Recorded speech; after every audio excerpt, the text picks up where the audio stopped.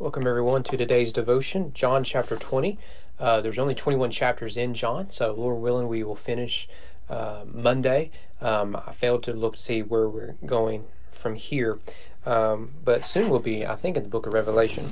But in John chapter 20, we see the resurrection of Jesus. So chapter 19 is his death, chapter 20 is his resurrection. And the opening line is important. Now, on the first day of the week, Mary Magdalene came to the tomb early, while it was still dark, and saw that the stone had been taken away from the tomb.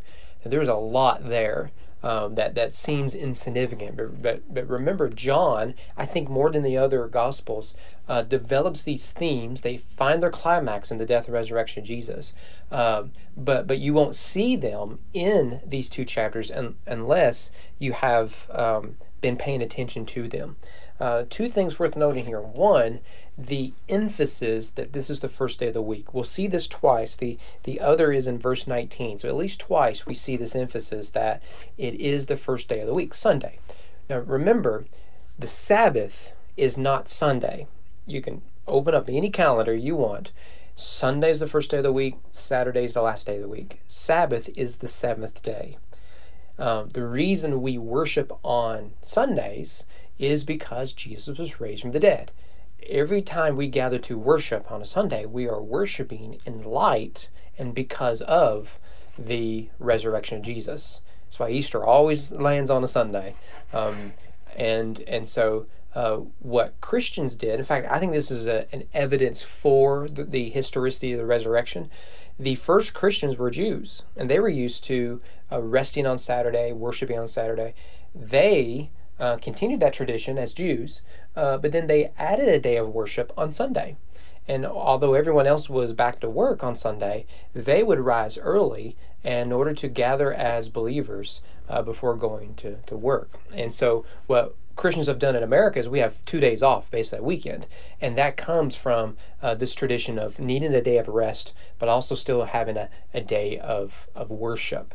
And so that's how we get the Saturday, Sunday tradition. Otherwise, we'd be working Monday to Saturday and off on Sunday. So you work 5 days instead of 6 in America. But not only is that important, but go back to the broader theology of the Bible. We said yesterday at the end of chapter 19 that the Bible opens in the garden and the story of Jesus climaxes in a garden, right? So in the Garden of Eden, you have a garden of life that mankind brings death into. So out of the garden comes death. But in the story of Jesus, what you have is a place of death, a cemetery where a tomb is. But out of that comes life, and you have the garden emphasizing that. So the end of chapter 19 to the first really 18 verses of chapter 20, you have at the center of this not the empty tomb, but really the garden. Here's Jesus walking in the garden. We talked about that yesterday. But also notice that it is still dark. It's early in the morning before the sun has risen. I'm sure it's before daylight savings time or whatever it is that we're at right now in the fall and winter. And that detail is important. Why? Because Mary sees the tomb is empty while it is still dark. She is in the light. She's looking for the light. And she realizes, or at least theologically we realize, that Jesus is the light of the world, is risen from the dead in the darkness. The tomb, inside the tomb is dark. We talked about that with Lazarus. But now we see it that he is risen from the dead, though it is dark outside. She says they have taken the Lord out of the tomb, and we do not know where they have laid him. She tells Peter. We need to notice here, their first reaction was, hey, look, Jesus is alive.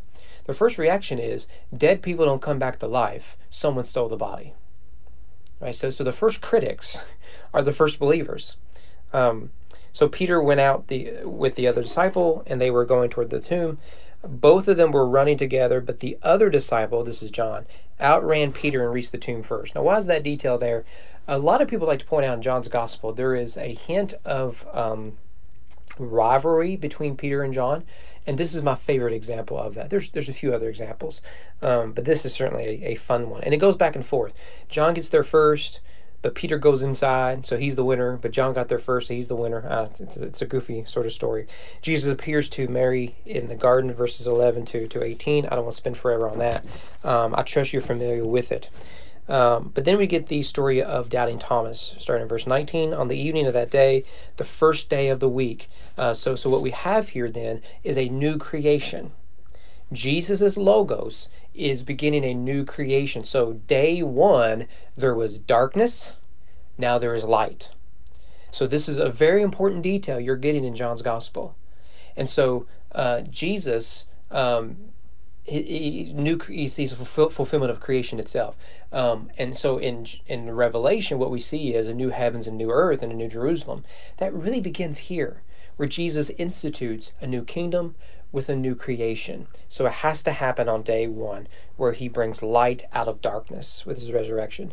The doors being locked where the disciples were for fear of the Jews, Jesus came and stood among them and said to them, "Peace be with you." Now, what is important here, it's repeated in verse 21, "Peace be with you," is that word peace. Jesus is risen from the dead. The disciples are still afraid. Word is starting to get out what is happening. Peter and John have been to the tomb, but the other disciples don't seem to really understand what's happening. They're still hiding because they think that they're next. But Jesus speaks peace. Now the Hebrew word here is shalom. Now, I know this is in Greek, but the Hebrew theology of shalom is declared by Jesus. Shalom is more than the absence of conflict, but rather it is a broader hope of the world, that we can go back to the garden. And Jesus declares, it is done here. Peace be with you. Shalom be with you. And here you have people who are scared to death, and Jesus gives them peace. Remember that peace and love and contentment and joy and satisfaction, all that is not rooted in our circumstances. It is found in Christ. As the Father has sent me, even so I am sending you. This is John's Great Commission. And we've talked about this briefly in John's theology of missions.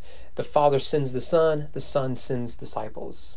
And we are his disciples. So as the Father sent the Son, he now sends us. And then Thomas isn't there for that first viewing, but then Jesus shows up, now Thomas shows up. Thomas, one of the 12, called the twin. We don't know who his twin brother is, was not with him when Jesus came. So the other disciples told him, "We've seen the Lord." But he said, "Unless I see in his hands the marks of the nails, place my finger in the marks of the nails, and place my hand into his side, I'll never believe." So what he's saying here is, first of all, it's a crude joke, and it is. Or he thinks what you've seen is an aberration. It's been 3 days. His spirit's still near the body. Remember we talked about Lazarus. And so until I can touch his hands and see the scars and know it's real, I won't believe. Notice, Thomas wants a physical resurrection, because spiritual resurrections ain't going to help you at all. What you need is a physical resurrection where a new creation overcomes the old. And so Jesus shows up. I trust you're familiar with the story. He shows up and he invites Thomas to touch him. Now, what is important is, we call him Doubting Thomas because he has to touch and all that. That's unfortunate. That's not really his personality to be a Doubting Thomas. What you'll notice in verse 20, Jesus does the same thing with the 10 disciples, because Judas is already gone. So he invites them. Hey, here's the scars. Here's the spear in the side. Here's the markings that it's really me. And so Thomas gets picked on because he's more vocal about it. But the other disciples had to go through the same process. Now, Thomas's answer is important. Remember, Logos, life, light, lamb. So we've seen the lamb emphasis in chapter 19 with the death of Jesus. And now we see a clear statement that Jesus is Logos. And we've seen the I am statements and all that. Thomas answers Jesus, "My Lord and my God." There's really two ways to read this. One, it's a confession of faith. Two, it's taking the Lord's name in vain. Now, if you're a Jehovah's Witness, or you're familiar with that movement, they interpret this passage as Thomas using the Lord's name in vain. And that's blasphemy. John doesn't want us to see Thomas as a blasphemer, but as one who confesses faith in Jesus. He's been raised bodily from the dead. He is Lord. He is God. Now, in Jehovah's Witness theology, Jesus isn't fully divine because he's the firstborn of creation. So they deny the full deity of Jesus. Jesus says, have you believed because you see me? Blessed are those who have not seen and yet have believed. Hey guys, that's us. How blessed we are. But then notice how this chapter ends. Now Jesus did many other signs, there's that word, in the presence of the disciples, which are not written in this book. But these are written so that you may believe that Jesus is the Christ, the Son of God, and that by believing you may have life in his name. Now notice this is a conclusion. It's not the last chapter. And so there's debate regarding chapter 21. Is it an appendix? Was it the original conclusion? What's happening in chapter 21? And we're not going to be able to answer those questions in these devotions, but we'll look at it Monday, Lord willing. But what is important here is John is very explicit, more than the other Gospels, why he wrote this Gospel. He wrote this Gospel so that you would see the signs, and we've talked about each of those. The turn water into wine, feeding the 5,000, opening the eyes of the blind, raising Lazarus, all of those. There's 7 major signs culminating in the resurrection of Jesus. That's the last sign, the last of the 7 major signs. These were written so that you may believe that Jesus is the Christ, the Son of God, and that by believing you may have life in his name. Notice the life language there. And we have followed this throughout the entire book, and this is why. Because when you follow Logos, Life, Light, Lamb, you are doing precisely what John wants you to do, to see these themes culminating in the resurrection so that with Thomas you can declare, my Lord, my God. And in believing, you have life. Not eternal life that happens when we die, but eternal life that happens even now in this broken world. Because now we join a resurrected Jesus in a new creation that's overcoming the old. Hope to see you guys here Monday.